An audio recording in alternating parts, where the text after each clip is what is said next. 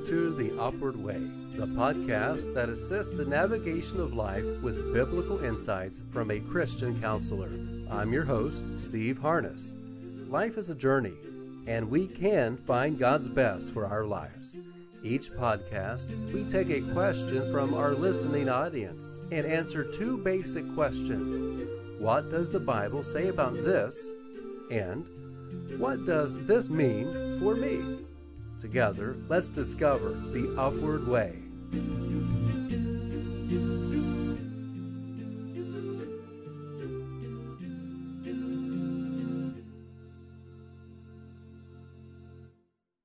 Hello and welcome to episode 2 of The Upward Way. Okay, the question of today is, my toddler is out of control and I'm exhausted from chasing him around and telling him no. This mother asks, what can I do? So because this is a very complex thing of parenting, we are going to give several verses, and after each verse we will give the application. So what does the Bible say about how we can have help with these toddlers of ours? All right, so the first idea to give or to think about is to foster a Christian environment.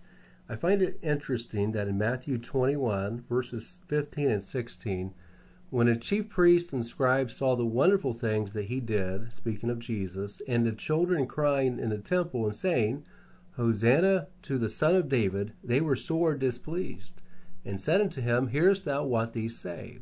And Jesus saith unto them, Yea, have you never read, Out of the mouth of babes and sucklings thou hast perfected praise?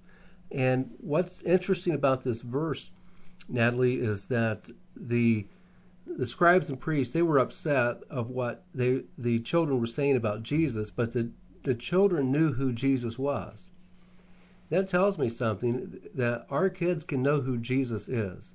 No matter your background, no matter what kind of religious upbringing or non-religious upbringing that you had, your kids can know that there is a God in heaven and that your family loves Him. And so fostering a Christian environment is something that is absolutely possible.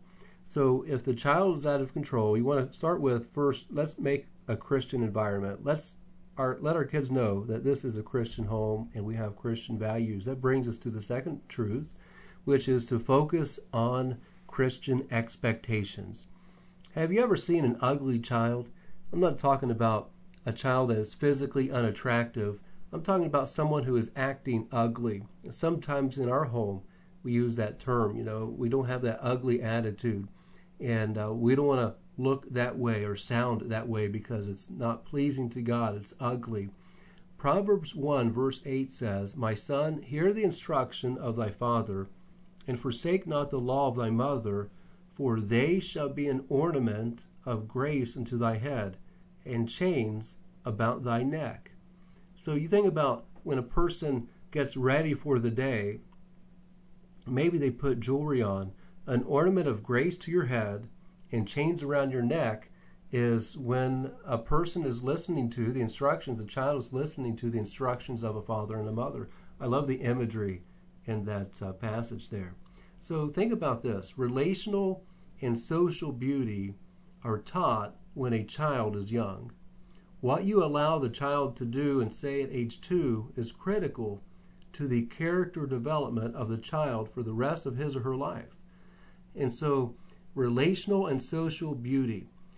Children who are toddlers and they don't have as much guidance perhaps, and you allow them to be ugly. I'm talking about they're yelling and screaming and you're not disciplining that. And I don't think that ugliness is cute. Maybe an example of a child yelling in Walmart or at a restaurant screaming, and somebody looks and says something like, oh, isn't that cute? And the child's sinning, or they're hitting somebody or taking something or doing something that they know is wrong, and someone says, oh, it's cute because of an expression on their face. It's not cute. It's absolutely ugly, and it's wrong. And if you allow things like that, if you allow ugly in your home at ages 2, 3, and 4, you'll have ugly in your home at 7, 8, 9, and 10, and especially by the time they get to those teenage years. And so really teach relational and social beauty early and often. Children who are toddlers that do not have consistent parenting are more prone to be a handful later in childhood. For example, children who are passed around from adult to adult, from sitters to a family person to other people, they have a sense of insecurity because of that. They don't have something that's stable every day, that's constant every day. They learn very quickly to test the limits more often. They look for buttons to push. And so I encourage you to look for beauty in your children, have some consistency there so that they won't be ugly. And parents, don't tolerate ugly, encourage beauty. Look at me when I'm talking. Immediately do what I'm saying. If you teach that, you don't have to say those things. If you teach that early enough. And so no tantrums would be tolerated. Parents, you need to be the boss. And crying children or pouting children or kids that are fighting, you need to let them know that's just not acceptable. That's not our expectation. We want to focus on Christian expectations because rebellion is not cute.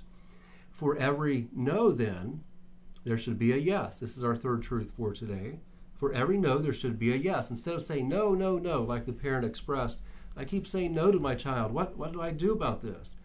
The replacement principle works for every life stage, and Romans 13:12 says, the night is far spent, the day is at hand. Let us therefore cast off the works of darkness, and let us put on the armor of light. So put off darkness, put on light.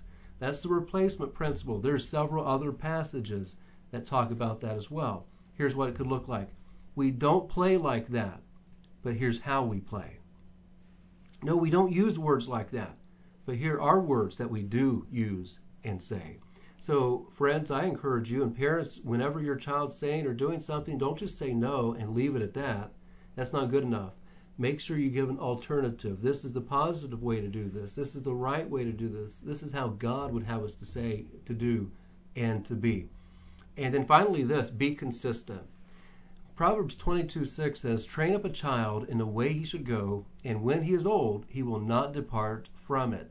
Training, that word training, is a form of aiming. Kind of like when you have a bow and arrow and you aim that arrow.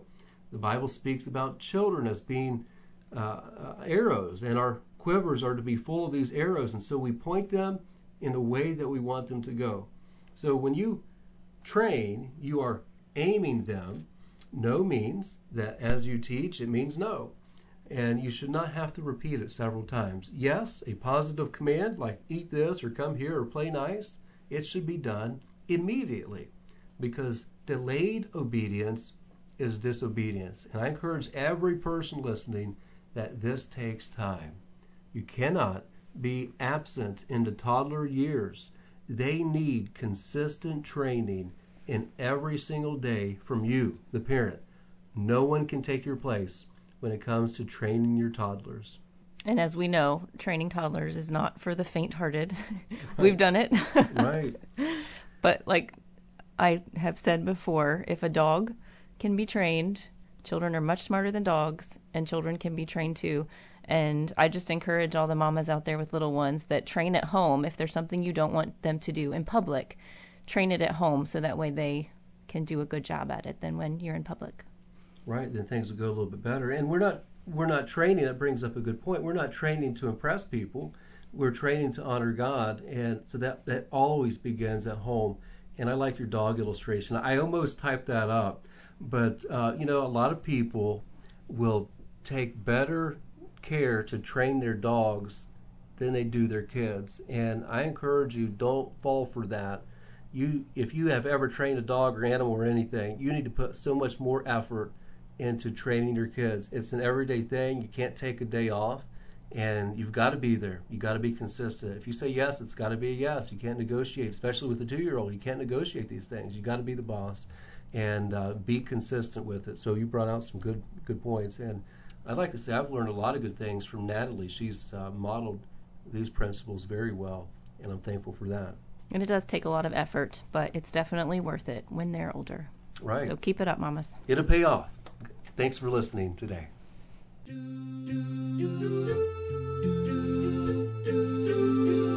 If today's episode has been a help to you, please give us a 5-star rating and post a positive review about the program. We would love to answer your questions too. Just go to wiltonbaptistchurch.com/radio. That's wiltonbaptistchurch.com/radio to submit your question. Thanks for listening today. Let's choose the upward way.